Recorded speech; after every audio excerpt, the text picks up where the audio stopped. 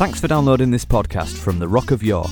We hope it inspires you. If you have any questions or comments, we'd love to hear from you. You can get in touch with us on Twitter at the Rock of York, or search for the Rock of York on Facebook. And of course, there's the website at www.rockofyork.co.uk. But you probably already knew that. Here's something you might not know.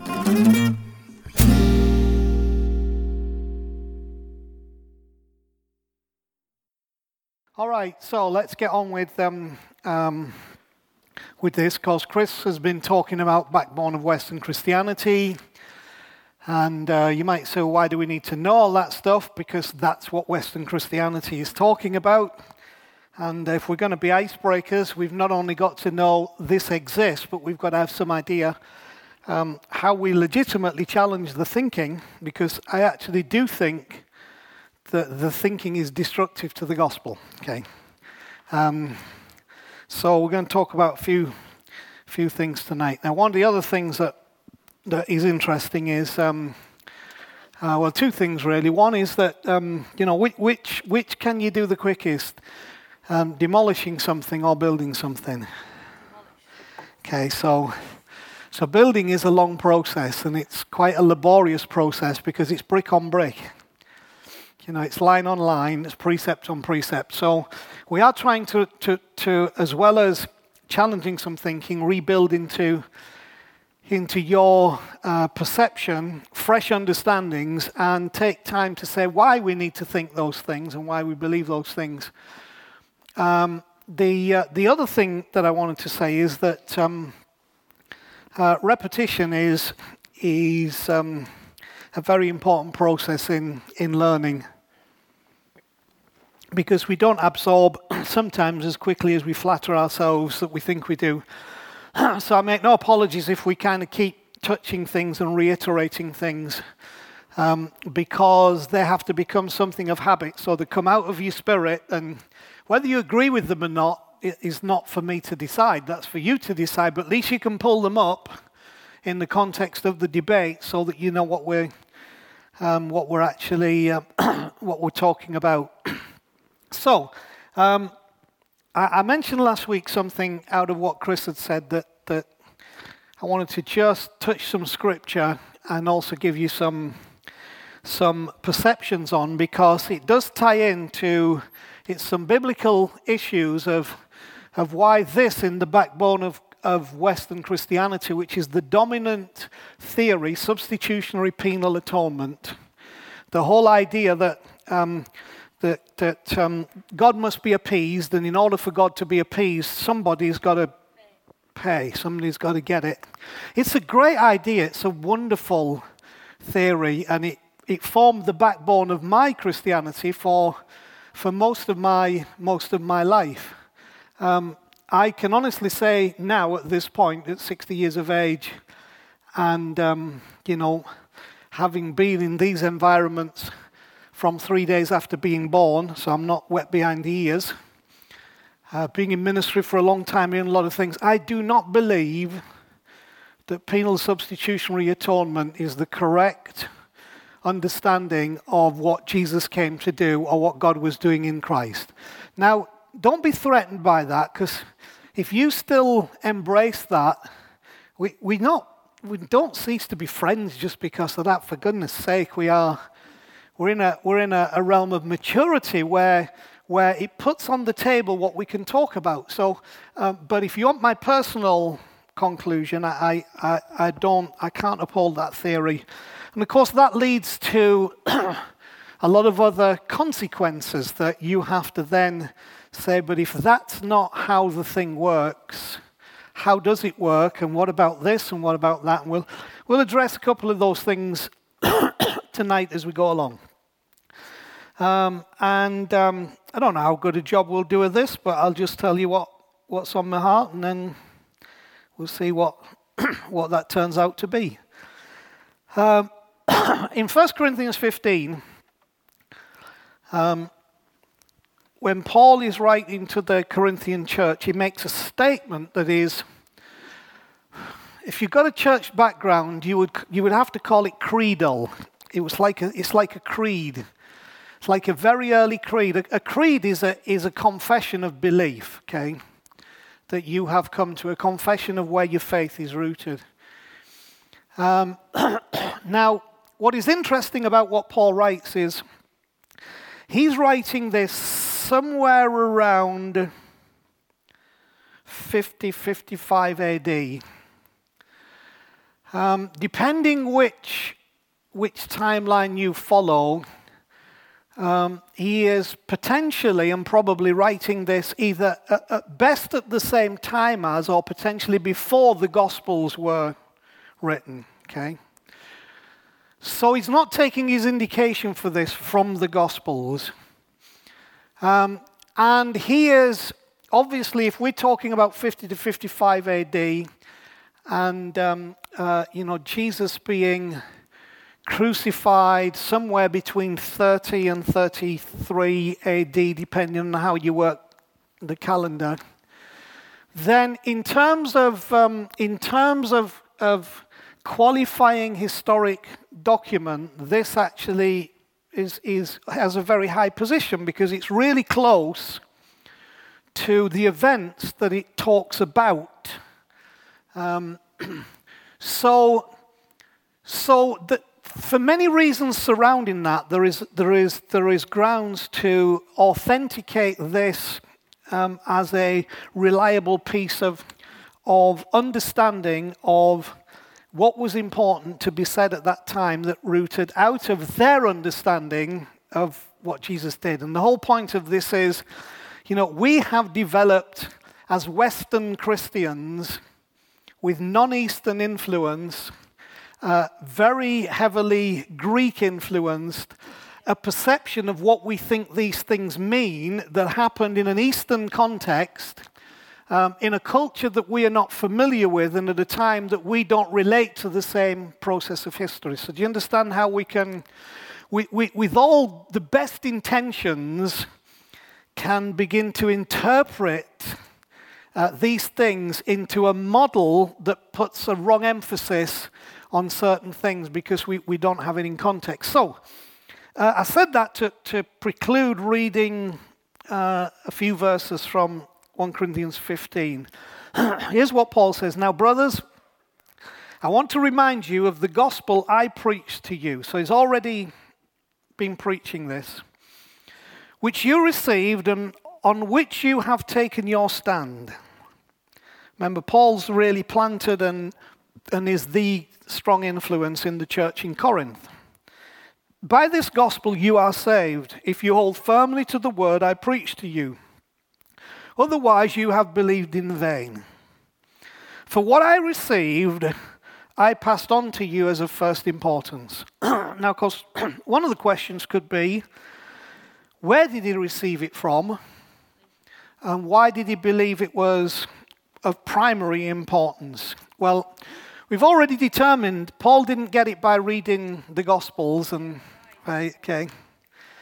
And I would propose to you, nor did he get it from and I'll say this very nicely, but I need to make it as an emphasis, the bigwigs in Jerusalem.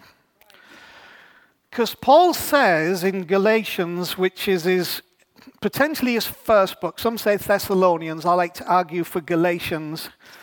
Paul says in there that when he had this encounter with the Christ, with Jesus as revealed by the Father and revealing the Father, it's interesting because Paul says, I went down to Arabia, right?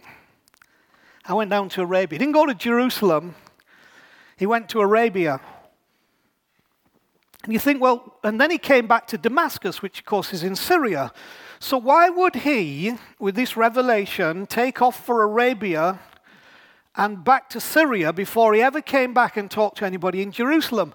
I propose to you, with Paul's background and religious upbringing and Jewishness, he wanted to get away from that influence so that as he processed this revelation of the gospel, it was not an amended version of the truths that he had learned in Judaism.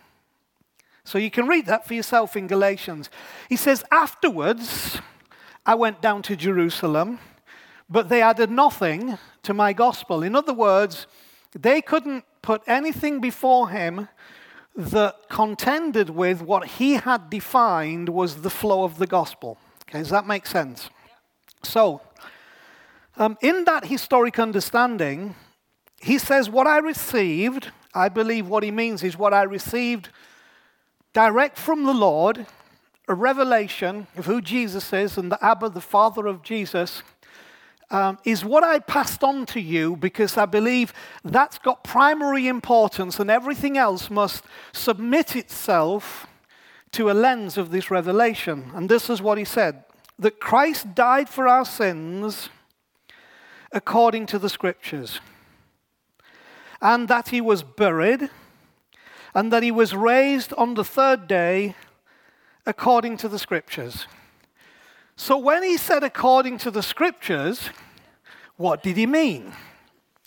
You see, the issue is we read words like Christ died for our sins according to the Scriptures and then start flipping through the New Testament, finding all our favorite New Testament scriptures and you know, John 3:16, which wasn't written, that was going to be written, another 40 years, 40 to 45 years later is when John penned For God So Loved the World. And all these great statements that we have incorporated into the gospel. So when Paul says according to the Scriptures, we have to wrestle with that because this thinking, I haven't written anything yet, this thinking makes you think he's talking about this. Because many people will say that's what the Scripture's really teaching. So whatever Paul was talking about, that he said, this gospel I preach to you, that I receive, that it's by this gospel you are saved, probably wasn't the same gospel that you and I may have some of us been saved by. Now, am I questioning whether we were saved? No. I think absolutely. Of course you can get saved by this. I don't care if it brings you to inviting Christ or you accepting the invitation into Christ's life, which is the way I like to put it now. I really, if that gets us there, it's fine. So this is not an argument about people can only find Jesus one way. Because if it is, we are propagating the same mistake that we think this does. Now, that gospel says you can only do it this way. And if you don't do it that way, you know as well as I do, the consequence is conscious, eternal torment forever and forever and forever by a loving God who will punish you infinitely for errors that you make finitely, or even worse, that he would punish you for all eternity just because you won't acknowledge who he is. Now, there are plenty of people in this city who don't want to acknowledge who I am, but I would never dream of imposing upon them conscious eternal torment forever, so I can't think the Father in heaven would behave that way. But this theory, I'm doing lots of flipping here, this theory says that's it. Now, I'm gonna tell you why some of that is a problem in a moment. So we have the question, Christ died for our sins according to the Scriptures. He was buried and he was raised on the third day. Now, one of the things Paul is saying that's become a strong statement because of when this was written and how close to the events, the fact that Paul says these three things, Christ died, he was buried, and he rose again from the dead, gives a lot of weight to the possibility of that being true, which of course we know it is true, and then he goes on to talk about all those who had witnessed and seen that. So, according to which Scriptures? Now, before we address that question, how we determine this, which Scriptures, will depend on at least two things. There may be more, but let me just suggest two things that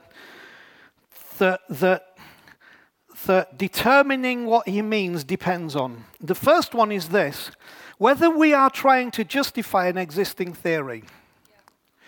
So if we're trying to justify an existing theory, and we read Paul's words, we are going to interpret everything we read Old and New Testament to support the theory that we already hold, which for most of us would be this, okay? So as you read scriptures, you'll think, well, it's definitely that. It has to be that. There's no other way to see that. Partly because instead of us having a broad view of scripture, we have developed a narrow view, okay? So that's the first thing, that how we determine what he meant by according to the scriptures, whether we're trying to justify an existing theory. The second one is whether we are prepared to adopt a point of view. Now listen to this, the words are important, that looks through and not back at the initiating events in Old Testament scripture. Okay?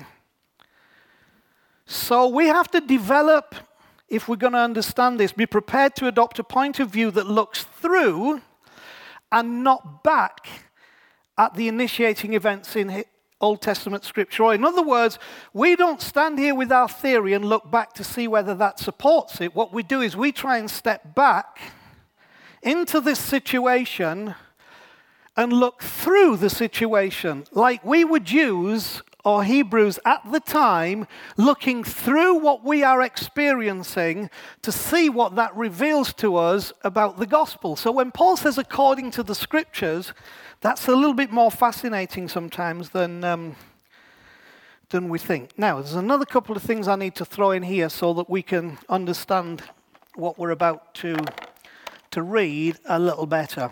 Okay, so we're back on the whole thing of time again, okay? Because this is going to be important, time. So here's how we have been taught and how we think of time, okay? So we have a beginning and an ending, right? That's called linear, okay? Linear. So what you need to know is that this idea of time did not exist when the events that we're going to talk about happened. Nobody thought about time in those terms. This is a Greek idea, okay? So in the Greek idea, we suddenly define time as a space that has a beginning and has an ending. So then we think of everything operating within the framework of a beginning and an ending. So you're born here, and you die here. So we now have a problem because what about here, right? What do we have there before time? And what do we have here? So we finish up having to have on this line, at the end of this line, something to do. So that's where we have that. I'll just put a H. We come up with ideas of heaven and hell. They're both H, aren't they? I'll put hell. Because everything has to have a beginning and an end, and everything has to have a consequence. So we think of time as linear. And we get stuck within that. Now, one of the dangers of linear time is that if you're on a linear timeline and the cross is here and you miss the cross, we can only conclude there's no hope because the cross was here and you went past it and you didn't see it, so you come here, so therefore you're lost because, that was your moment of grace. That was your moment of salvation and you missed it. And then, of course, we get ideas about the will of God. The will of God here and the will of God here and the will of God here. And we get phrases like, you missed the will of God. Because we're thinking linear. All this is on a straight line. So therefore we live along the line. So if I pass this without seeing it, I've missed it. And if I pass this, I've missed that. And if I pass the will, I've missed that. So everything becomes a process of pressure on life. And of course, then we develop things like condemnation and insecurity and fear. What if I miss the will of God? What if I'm not saved? What if? And all of that thinking comes from linear thinking, for which we can thank the Greeks. But of course, when Paul's talking about the scriptures, the only scriptures that he has are the Hebrew scriptures, which predate Greek thinking and are rooted in the Hebrew mind, not the Greek mind. So some of these things that we use, so penal substitutionary atonement works great on here. You were born, you sinned, the fall, okay? You have to find your way to here, and if you don't find your way here, you pass go, you don't collect 200, you go direct to jail. It's all that kind of stuff. We get this line on here, which supports an idea of penal substitutionary atonement. Somebody got to pay to help us. I'm not here to talk about the whole thing. I think Chris did a great job on that. But the issue is, according to the scriptures, doesn't work on this model. It works on the Hebrew model. So I'm saying this because if I show you this now, you'll be able to get some understanding of what I'm about to teach you from the scriptures that Paul was talking about. So, when we have a calendar, how do we do our calendar? We'll do it like whichever way we do it, January, February, March, April, May, June, July, August, September, October, November, December. Okay? Now we might put that in a block, but basically that's how we do it. But you see, the Hebrew calendar doesn't work like that. The Hebrew calendar works like that. Because they never thought of time as linear. They thought of time as cyclical. So when you have cyclical time, the question is, where does it start and where does it end? So we already have a challenge to how we perceive what we're about to be told, because it now no longer fits on this issue of beginning and end, and therefore somewhere in there, if I fail, I fall off the end into hell, or if I succeed, I elevate the stairs into heaven. We have a whole different idea of how things work. So the Hebrews don't even really have a word for time, okay? And past, future, and present in Hebrew are, in essence, the same word. Because they are not bound in this idea of time. Now, of course, the other amazing thing about Hebrew time, which I'll repeat to you, because if you can grab it, it's so interesting. In the Hebrew mind, the past is in front of you and the future is behind you. That's what the Hebrews believe. The past is in front of you and the future is behind you. Now, you think that's stupid. Actually, it's not. It's us that are stupid. Why did they think the past was in front of you and the future behind you? Because you can see the past, but you can't see the future. Therefore, the past must be in front of you because you can see it, and the future must be behind you because you can't see it. So, when you say to someone with a Greek mind, you must repent, it means a very different thing to saying to somebody with a Hebrew mind, you must repent. So to a Hebrew, it means stop looking at the past and turn to the future, which is the new birth, because it was alien to their thinking, okay? So repentance was not turn from your sin, turn from your godless ways, you wicked person who's part of the fall. And it was stop letting the past define who you are, right? Because you repent to that which you cannot see. Now that's where then faith and belief comes in. Because we repent into that which we cannot see. And we have to trust that which is not visible to lead us in that which we cannot see. Okay? So that's the spirit they came with. Now, God in His grace made Himself visible from time to time. Right? So the Word became flesh and lived among us, and we saw the glory of the Father. We touched him. He became physical for a time, but only to show us that actually in that unseen, he was always there, had always been there, and would always be there. But sometimes seeing him for all of us just helps the process along, which Paul would agree with, because that's how he finally said, I get it, okay? So the Hebrew calendar is determined more by shape than dates. So we're now going to talk about something that are called the Feasts of Israel. The reason I want to talk about these is because, well, you'll see as we talk about them why. Paul says that Christ died for our sins according to the Scriptures. So we have to say, what was he talking about? Now, if you're a penal substitutionary atonement person, you'll immediately think, oh, he's just talking about Isaiah 53. He was wounded for our transgressions, bruised for our iniquity. That's part of it, but it's taken to some degree out of context. Because a Hebrew wouldn't think the same thing about the term salvation as you and I now think about it through Western Christianity.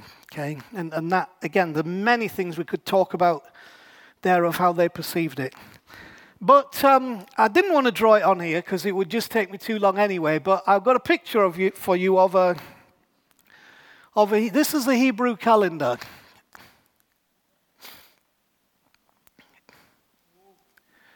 Now, I think it looks like something more occultic than anything. Isn't it interesting? Isn't it interesting that astrology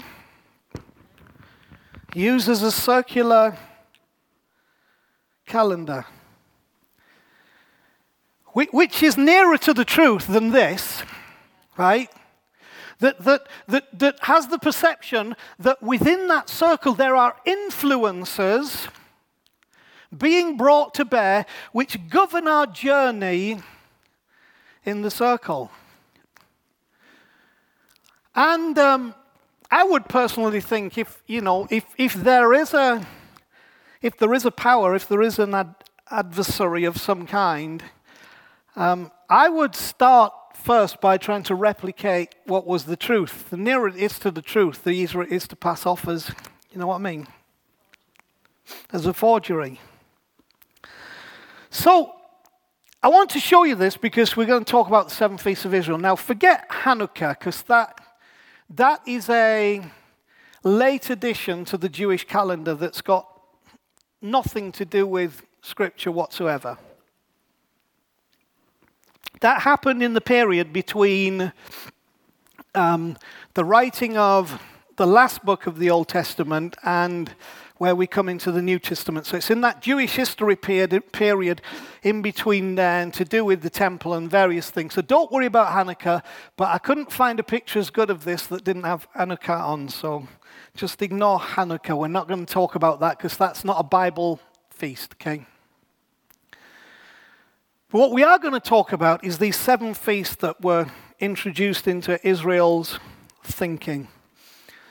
Because most of what was introduced into their thinking in the terms of stuff that had pattern was there as a reason to show them a picture, to give them an understanding, to demonstrate, to illustrate something that God was trying to get through to them. Now, they didn't always get it in the same way that, thinking that the law was there to show you that you could keep it had missed the point. The law was only ever given to show you you've not got a chance. The sooner you appreciate you're not going to be able to keep this and you say, we can't keep this, the sooner we come to a revelation of truth. A bit like, it's a speculative thought, but you should think these thoughts because they're good for you. What if Adam, after he and Eve had eaten from the tree, instead of making these fig leaf covers and hiding in the bushes, had stood there naked and said, you said not to. We thought we knew better, and we're really sorry. It'd be great, wouldn't it? You wonder how that would have worked if we'd have done that, what the lesson would have been if we responded correctly. So lots of these things are illustrations of something important. And as you look at them, you can see how Paul could say what this meant. Okay. So, 7 feasts of Israel. You find them in Leviticus chapter 23. I'm not going to read them. It would be a little bit laborious tonight. So I will just go through them and describe them. But if you want to read the feast, they're all 7 summarized in Leviticus chapter 23. And it starts with Passover, this feast Passover. And it starts on the 14th day of the first month. So it's the first month, it's the beginning. Now the other thing you need to understand, you see how the inner circle has our Gregorian calendar mixed into there, which are all names of Greek and Roman gods. The Jewish calendar and our calendar don't tally, so there has to be correction, which is why certain dates like Passover and what have you, they turn up at a different time in the year because they're on a different different calendar. But the first month, you have this feast of Passover. Now we've talked some about Passover. Passover was the event that occurred that you begin to see unfold in Exodus chapter 12,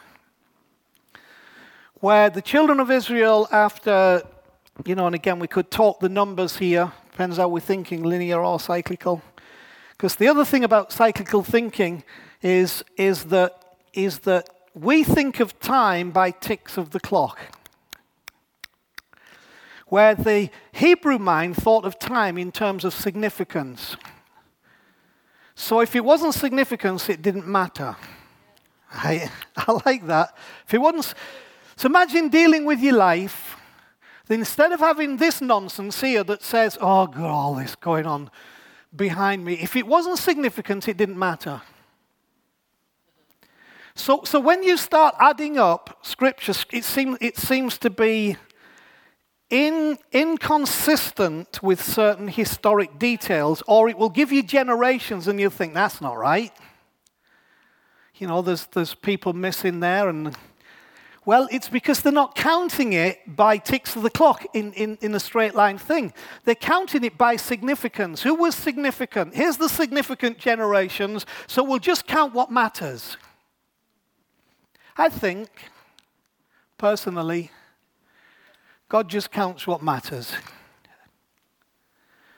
Which is why David said he has not dealt with us after our sins, nor rewarded us according to our iniquities, but according to his loving kindness and tender mercy. Listen, for as far as the east is from the west, that's how far he's removed our transgressions from us. In other words, using again the Hebrew mind, if you started walking east, you would never reach west, because in the Hebrew mind, if you were going east, you were going east, you're going east, you're going east, you're going east, you're going east, you're going east. You could only do west if you turned around and went the other way. West wasn't a place and east weren't a place. They were a direction. So as far as the east is from the west is not, as far as Europe is from America. It's like if you start going east, you will never reach, in their cyclical view, west. So what he's really saying, David's saying, do you know what? A lot of stuff God just doesn't count. So he says, blessed is the man against whom the Lord will never count or credit his iniquities. What does he mean by that? He means there are some things that just don't count to God because he doesn't live in this line. On this line, everything matters. But living in here, there is a way that everything can be healed, okay? There is a process of healing going on all the time. On this, there isn't. Now, if we were to take this line here, right, the end, and the beginning, and get those lines and go, ooh, take them over and join them together, we could turn that into this. We could correct the errors in this, but while ever it remains in that way of thinking, we'll always be stuck in that condemnation process because we don't understand in that. Then we have to say, but how can God not count our iniquities? If we're sinners, well, somebody had to pay for our sin. And if the gods must be appeased because the gods are angry because there's an end that's going to bring the judgment, then the anger of the gods must be appeased. And how do we appease them? We appease them with a sacrifice. So as we start to move into this different measure of thinking, we get Passover. Interestingly enough, we started to make timepieces. And what shape are timepieces? I know you can put a square face on it, but what happens to the hands?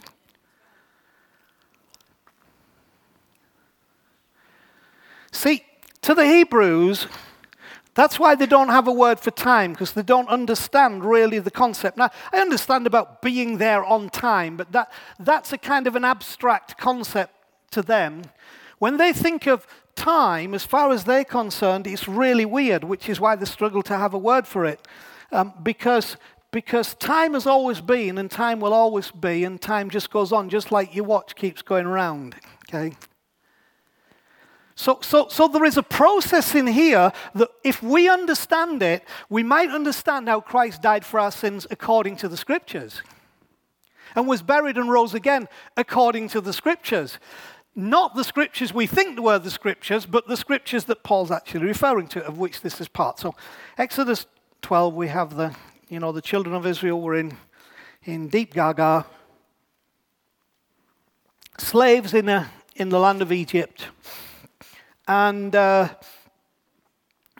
it was time for them to be delivered, and God had a way to deliver them. I'm really shortening the story, and of course there's the plagues of Egypt and all that. And then we get the last plague, which was the plague of death.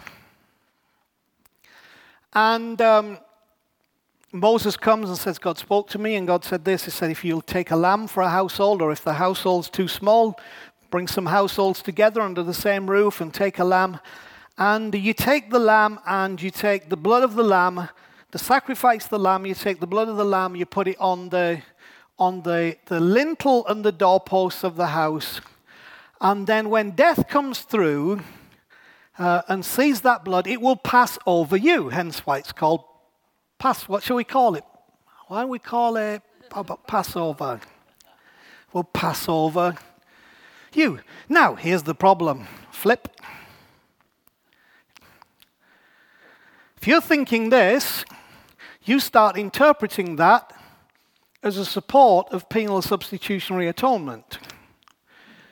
But there is a huge question about the Passover lamb being sacrificed, and that is this: where in all the scriptures surrounding it and after it is there ever any mention that this was a sacrifice for sin? Now you can say, well, yeah, but it says in the New Testament, in Hebrews, Christ our Passover lamb. Yes, but you're reading into it something. Well, John said, behold the Lamb of God who takes away the sin of the world. Yes, but you're now reading into that process. Remember, Paul was not denying he died for our sins according to the scriptures, but how that was being accomplished and what was the means is what Paul is now trying to get us to understand. So in the Passover sacrifice, there is zero mention of that animal being sacrificed for sin. Now, I would propose to you something I've said to you before, and I will keep repeating it to you. That one of the most important understood principles in the life of that culture and in the history of Israel was the principle of covenant. In a covenant, you became a beneficiary of something that the other person had. And the way that you made sure that that was known how serious you were was to sacrifice. Now, I appreciate we wouldn't do that now, but we're a different culture. Culturally then, the way to show covenant was blood. Blood was the mark of covenant. So I propose to you that Passover lamb was never about cleansing anybody from their sins, But what it was about was showing everybody that they had become beneficiaries of a covenant. God was saying, here is a covenant, and I want you to understand that the blood of that covenant has made a promise to you that you will be free from what? Sin? No. You'll be free from slavery, and you'll be free from what? What was the key consequence? Death.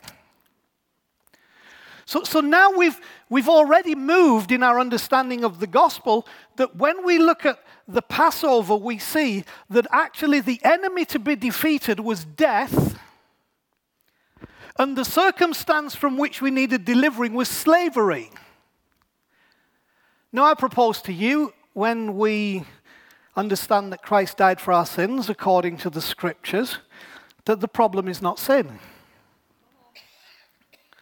The problem is death. Hence the reason why, we're going to see in a little moment, Jesus rose from the dead. He conquered death, because death was the consequence of sin. Sin was just sin. Death was the consequence, right?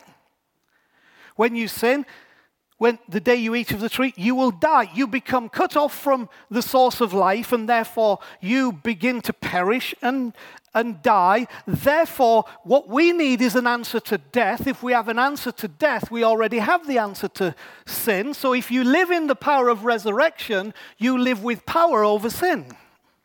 So I'm going to show you how this model keeps developing. Okay, so that's a very brief, short summary of Passover, which again becomes one of the main proponents of what people will use, because everywhere they see an animal dying, they're all saying, yeah, that's because, the gods need to be appeased. But it was defeating death through the power of covenant, of which those people became beneficiaries. Okay, so let's not say any more about that. But let's make a couple of comments about it. Passover was instituted before the law. Okay, so I need to get a little bit biblically technical now. So what happened at Passover was never meant to be a solution for what happened when we broke the law. So it had absolutely nothing whatsoever to do with fixing law breaking. Because the law hadn't been given yet. This is before the law.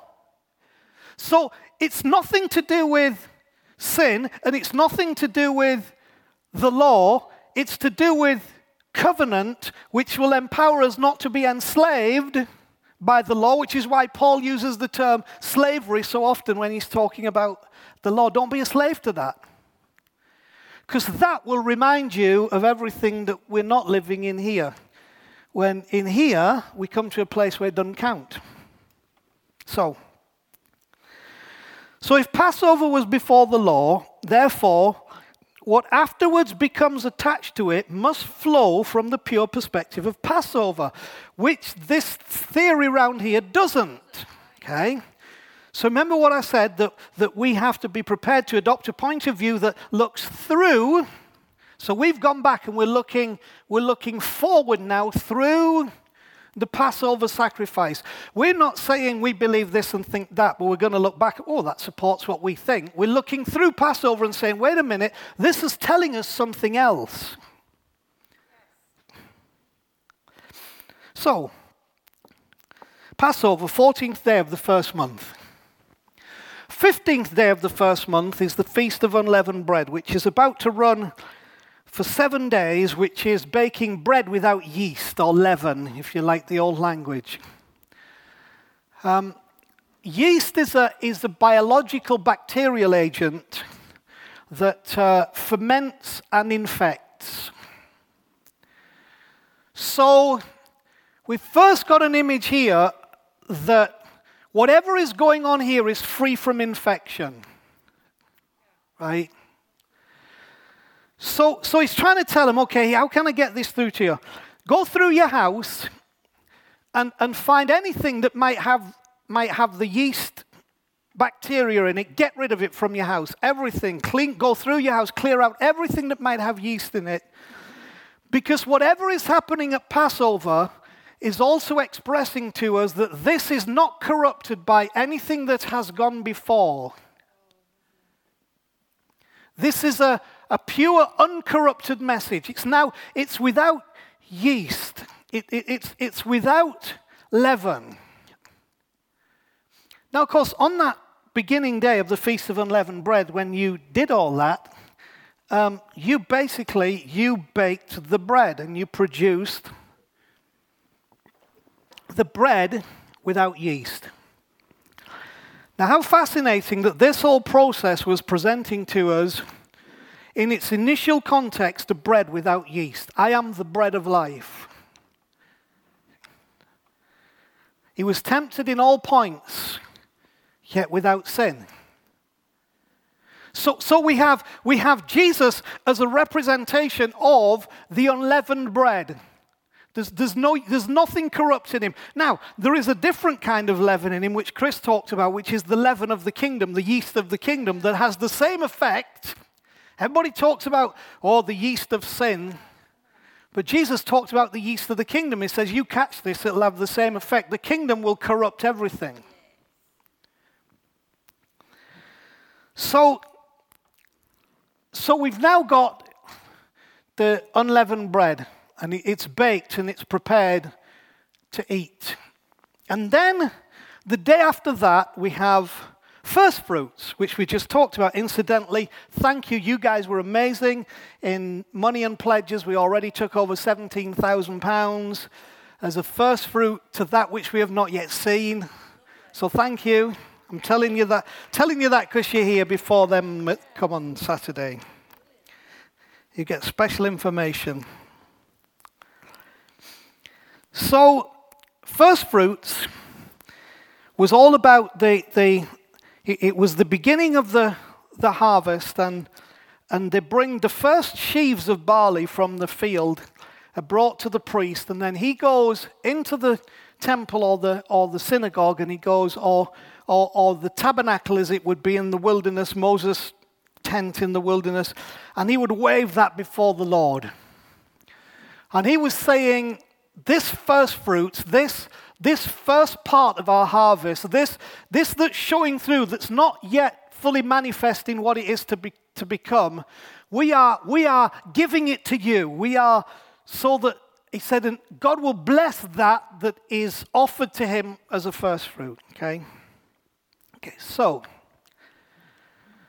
Christ died for our sins according to the Scriptures, was buried, rose again on the third day according to the Scriptures.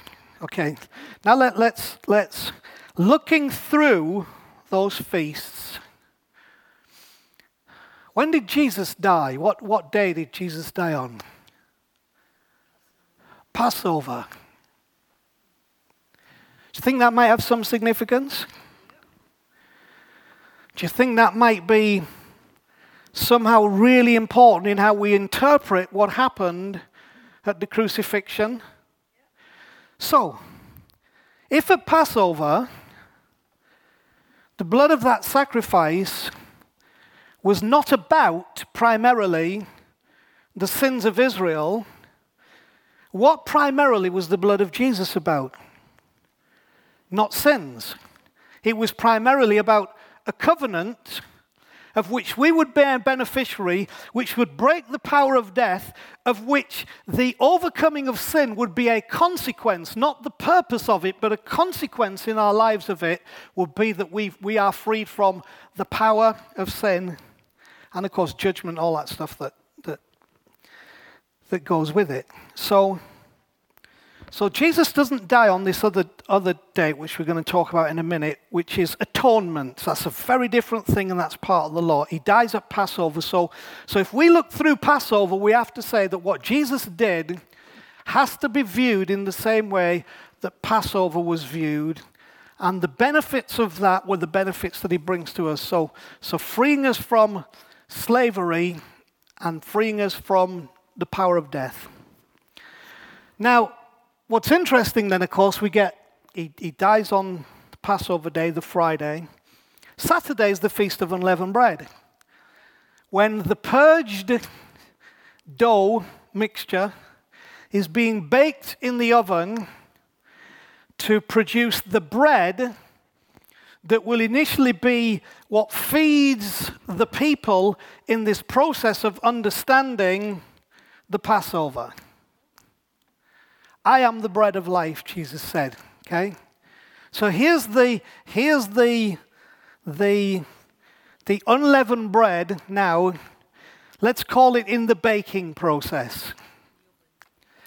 And then we get to the third day, which is resurrection, the first day of the week. Right? So the Sabbath is the unleavened bread. We're now on the Sunday, the first day of the week. And as the priest is waving the first fruit offerings in the tabernacle, in the synagogue, in the temple, Jesus is rising from the dead. Why is he rising from the dead? To represent a first fruits of that which is not yet seen, but will come about because of his offering. So the idea of first fruits was the harvest will be incredibly blessed when the first fruits are offered to God. And so I propose to you that when Jesus, the first fruits, was offered to God on that resurrection morning, it was inevitable that the harvest would be incredibly blessed. Not some small, piddling little, just a remnant of people, if we can get a few people to find Jesus. And I'm talking about something that globally and historically has a massive impact, because the work that is accomplished is so powerful that it affects everything. Now, it doesn't affect this, it affects this. So we've now got something introduced, not linear, but cyclical. In other words, it's going to come around and come around and come around and come around. So here's where this wrong theory works. It says, we've got Jesus here and that was it. And if you miss that, you're going to hell forever. Here, we celebrate Passover. And we come back to Passover. And we come back to Passover. And we come back to Passover. It's inevitable, because of the way this is structured, that we keep coming back to a revelation of Passover, unleavened bread, and first fruits. We can't avoid it because it's cyclical. Keep coming back. It keeps coming back. So we get chance to see it, meet it, embrace it, live in it, accept it, experience that covenant over and over and over and over again. So that's the first. So Christ died for our sins according to these scriptures, right? So we've got to look through that and interpret other stuff, of which there are stuff has to be interpreted, but we interpret it through that, because this is the first month. This is the first thing. This is before the law. This is God screaming out, saying, whatever the law is, it's not about dealing with your sin. And therefore, whatever the law is not the final voice on your condition. So, then we have 49 days. We have seven Sabbaths, 7 Saturdays, 7 weeks from the unleavened bread, that Sabbath. Seven Sabbaths, 7 weeks, 49 days, plus 1.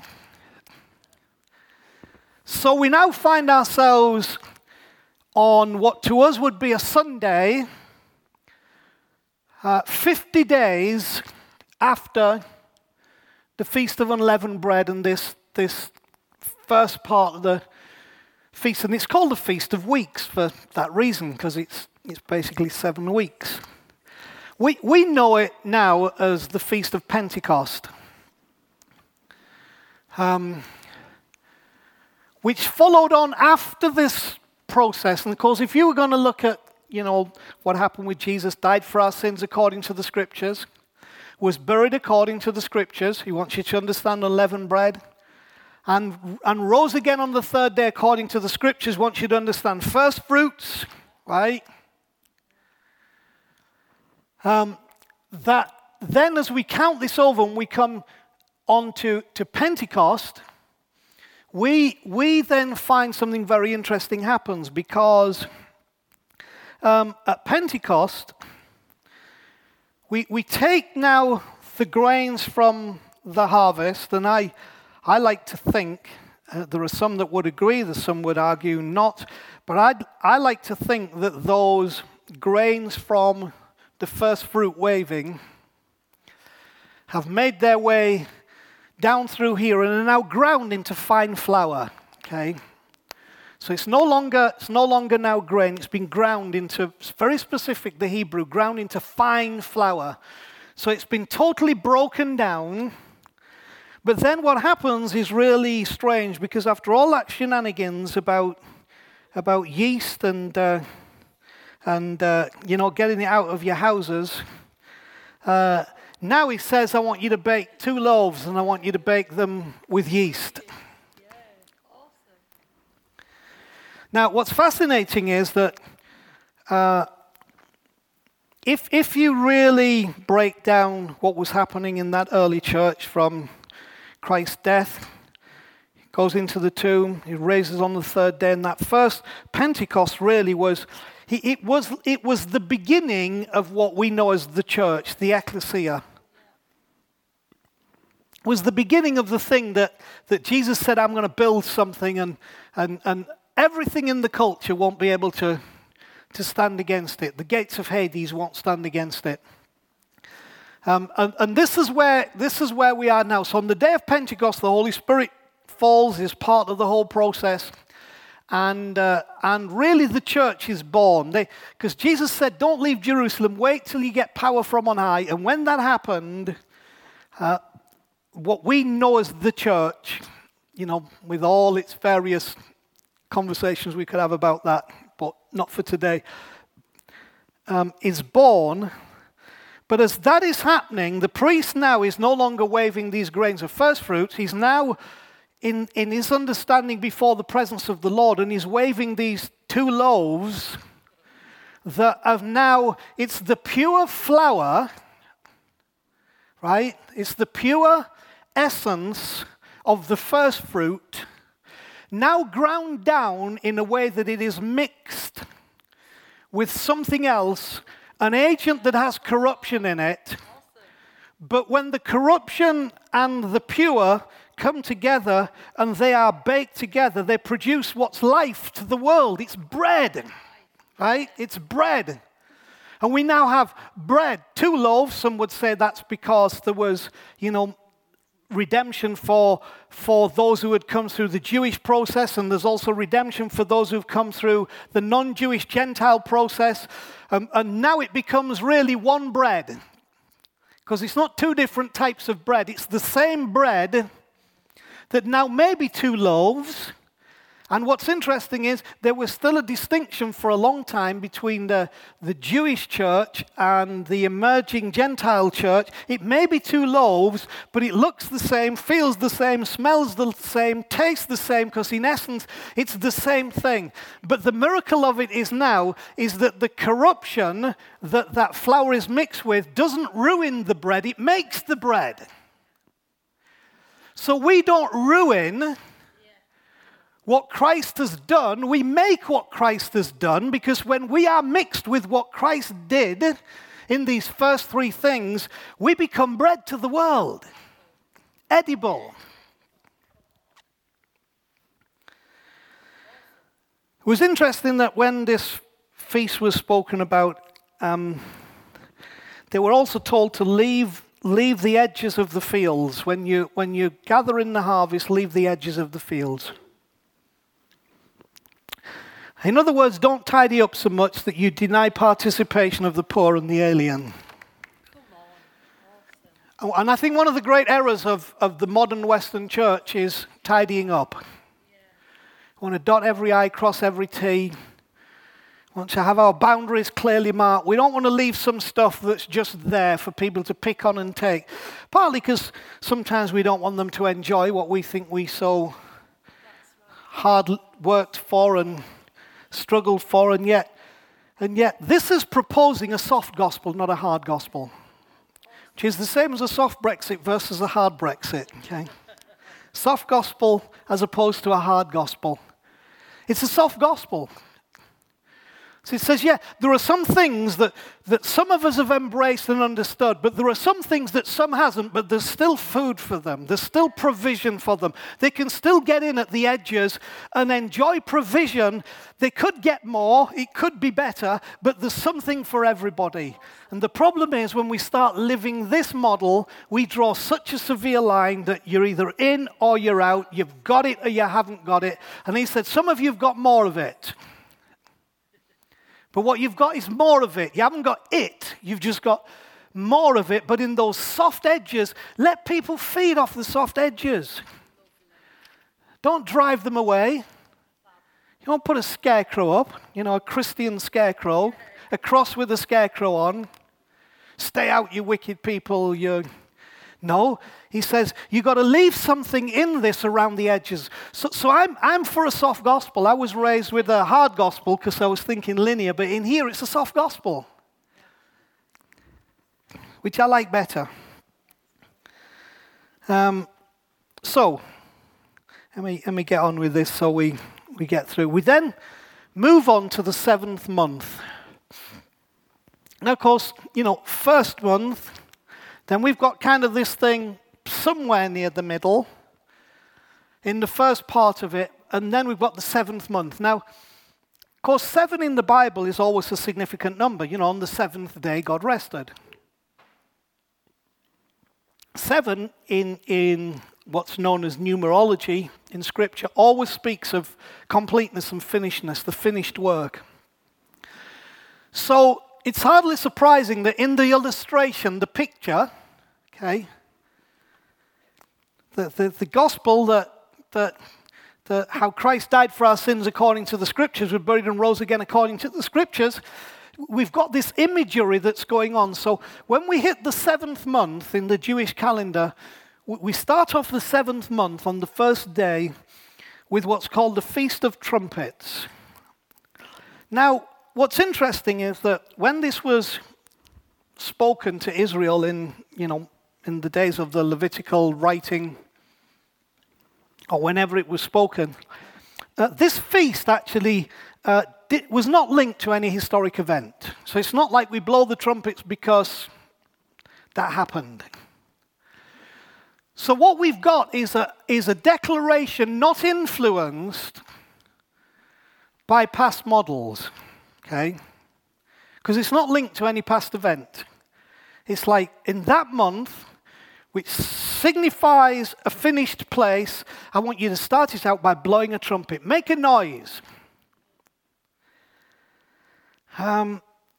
Make an announcement. So we now, according to the gospel, we hit a 7th month. There's an announcement to be made. I also there's a real big emphasis in these last 3 feasts on, and I don't want any work. Nobody, do not work. No work. Now you think, well, why was that so important? Not because of what you think of through this other model, but what you think of through the model of you don't have to work for this, because what was done here in month 1, right, means no more work is required, but you're obsessed with thinking you now have to work. So it moves from trumpets in the 10th day, which is in the middle, because this feast is going to go on from the first 21 days. So in the middle, we've got the interesting the Feast of Atonement. Now, atonement is a word that means really to cover. And atonement was first introduced to the children of Israel when the law had been introduced, and in the law, as a lawbreaker, you needed to understand if you're going to live in law, there is always a penalty in law, and the penalty in law will always be death. And so even if you have something to atone for your sins, it will never be enough, because when you sin again, you have to come back, because it doesn't fix anything, okay? The nice thing is about Passover is Passover fixes things, because you were in Egypt and now you're not. That doesn't mean there's no issues to face, but you were in Egypt, now you're not. Atonement fixes nothing. It just puts something off. The problem is the church, because of its linear thinking and penal atonement, the gods are angry, the gods must be appeased. Therefore, you appease the gods with sacrifice. Atonement, perfect. Yeah, they sinned. Somebody's got to pay. Instead of them paying, the lamb pays, the goat pays, that gets sacrificed. Yeah, so that's the gospel. No, because what you've done is look back from here instead of looking through these feasts and saying, hang on a minute, it doesn't mean that, because here's the problem. Atonement is only coming in the 7th month, right? If atonement was what the gospel was all about, covering your sin, it would have happened in the 1st month. To say the most important thing is that your sins be atoned for because Christ is your atonement, but it didn't. It comes after we have been freed from slavery, after we have taken of the unleavened bread, after the first fruits has emerged on our behalf, after we have been integrated into the loaf which becomes the bread and the church. So what it's really saying, if you believe in atonement, is that you only get saved after all that stuff's happened. You can't have it all ways. But you see, atonement is removed because it's got nothing to do with establishing your relationship with God. Nothing. So what was it all about then? Well, it was about showing us that when we are already in, everything's covered. It wasn't everything must be covered for you to get into the cycle. It's when you're in the cycle, you just need to know that Christ, our sacrifice, has already covered everything. So if we sin, Paul says in another part, if we sin, we have an advocate with the Father, the man Christ Jesus. What he's saying is, we might still have a problem with this thing called sin afterwards, but God's not counting it against us, and we need to understand in that struggle, we have an atonement. It's covered. Got you covered. So this does not support the penal substitutionary atonement theory. It actually blows it out of the water and says, if you look through these feasts, you cannot believe in a penal substitutionary atonement theory, which means you have to drop the idea that God is angry and God must be appeased, and that therefore there has to be a ritual child sacrifice so that he's not mad at everybody. So this line disappears and we start to live in here. Now, following that, let me read you this because this is great, okay? So atonement is granted through Christ with us playing no part. But I'll just read you these verses from Leviticus 23. This is about the atonement. Verse 30. I will destroy from among his people anyone who does any work on that day. You shall do no work at all. This is to be a lasting ordinance for the generation to come wherever you live. It is a Sabbath rest for you. And you must deny yourself. That means you must deny yourself the right to think that you can work. From the evening of the 9th day of the month until the following evening, you are to observe your Sabbath. The strength of atonement is not in what a terrible sinner you are. The strength of atonement is you dare try and work for this, and you will come under a curse. So don't work. Understand this is a provision, not a requirement. Did you get that? This is a provision, not a requirement. It's a provision, not a requirement. Don't work, live in it, because the power is flowing from Passover. Okay? Then the last feast there, 15th day for 7 days. So it finishes the 21st day of the 7th month, which in numerology is 3 times 7, which is like the completeness of the Godhead times, and all that stuff. Very interesting. In tabernacles, you eat from the harvest with joy. So we've now got the harvest that's come because of the first fruits and everything's covered. You eat from the harvest with joy, and you live in tents and booths. So if you're going to celebrate this, you've got to get yourself down to go outdoors, buy yourself a tent, and get out in the garden for 7 days. Why was that? Because they had to remember this vital element of the journey to possess an inheritance, to reach the land of promise, to journey out of death and into life. What was the importance? The importance was, I brought you out of slavery, not to build a jolly temple and get yourself stuck in religion. I brought you out to live in tents. Yes. Not intense, in tents. I want you to celebrate every time. This was this was what you needed to do to make the journey to wholeness. You had to live in tents, which meant you had to be on a journey. And you were a pilgrim. And you never stopped being a pilgrim on a journey, living in tents. But the problem is, we want to build something solid. But he said every year, remember, the process was Passover, unleavened bread, first fruits, and then the Pentecost coming through trumpets, Day of Atonement, and then Tabernacle, so that I freed you to live in tents. Lovely. I freed you so you'd be on a journey. Now, one last thought and a comment. When you look at this Hebrew calendar, I used to teach this, and there are many people still think that the prophetic nature of this is that, Christ did die on Passover Day, and he did, he was in the tomb, unleavened bread. He rose from the dead on first fruits, and the day of Pentecost came when the church was born and the leaven was mixed with the fine flour, and we have bread for the world. And therefore, trumpets is the end. Okay? The trumpet will sound, so we then get our interpretation, because we have to have an end, because we live on this life, we've got to have an end. There'll be trumpets. And then they go into all shenanigans about stuff that's happening that then we need, the atonement. And it's like, you're using double metaphors there because you said it happened there and now you've got it happening. So even if you believe that, you can't have atonement at the cross and atonement here. It's one or the other. Which is it going to be? And that tabernacles is then when we all go to heaven to be with Jesus. Here's my problem with that.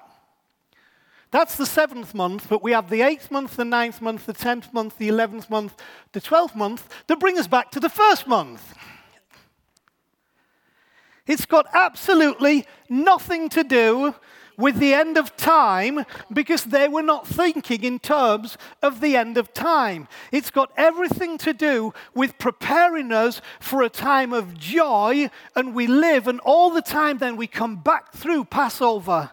And we come back through unleavened bread and first fruits and Passover and trumpets and atonement and tabernacles, and we come back through to Passover, so we begin to live in a cycle that is all the time full of life, right? It's a life cycle. So here's my proposition, having said all that. I propose this is not a timeline toward a linear end, because the Hebrews still had 5 months to live on from tabernacles. But it's a cycle of salvation, redemption, restoration, and hope, of life from the dead in this dimension or the other. So this doesn't take away from those of us who are getting a few years on us, and there will come a point that we will live in another dimension that's not this dimension. It doesn't take away that hope, because that dimension is still within here. It's just the unseen part of this that we enter into, where Passover and unleavened bread and first fruits and Pentecost and trumpets and atonement and tabernacles are still our inheritance. So shall we ever be with the Lord. We're not so much walking on a line, the word on, hoping not to miss defined points that would save us, so much as we are in a glorious cycle where salvation, redemption, restoration, and hope are ever present and active. We're trying to get you from living on the line to living in the cycle. Because on the line, redemption, restoration, hope, salvation are points. But in this glorious circle, they are ever present and ever active. Ever present, ever active. In your life, in my life, living in this understanding rather than this understanding. So I think I've said enough. So, Awesome. It was great. lots more we could say, obviously. Doesn't answer every question that was ever there. We've wrestled with all these things. But I want to bring you back to the beginning. So when Paul says, right, that Christ died for our sins according to the Scriptures, was buried, and rose again on the third day according to the Scriptures, I propose to you that he's looking through. He's looking through the things that we've talked about. And because he was looking through those, his understanding of the gospel was immense. It was great. It was welcoming to all. And the questions that surround that you can wrestle with. We'll try and answer them again. If you've got questions, write them down. We'll try and deal with them. But other than that, be blessed and live in the salvation, redemption, restoration, and hope that is part of being in this cycle. That is the life that comes from God, that Hebrews knew and we've forgotten, but we're remembering. Amen? All right, good, we're done.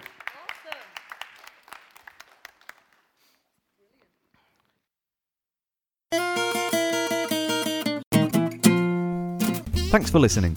You might not be aware that The Rock is funded completely through donations from people like yourself, so if you feel like you're part of our community, it would be great if you could make a contribution by visiting our website at www.rockofyork.co.uk and just click on the donate button for more information.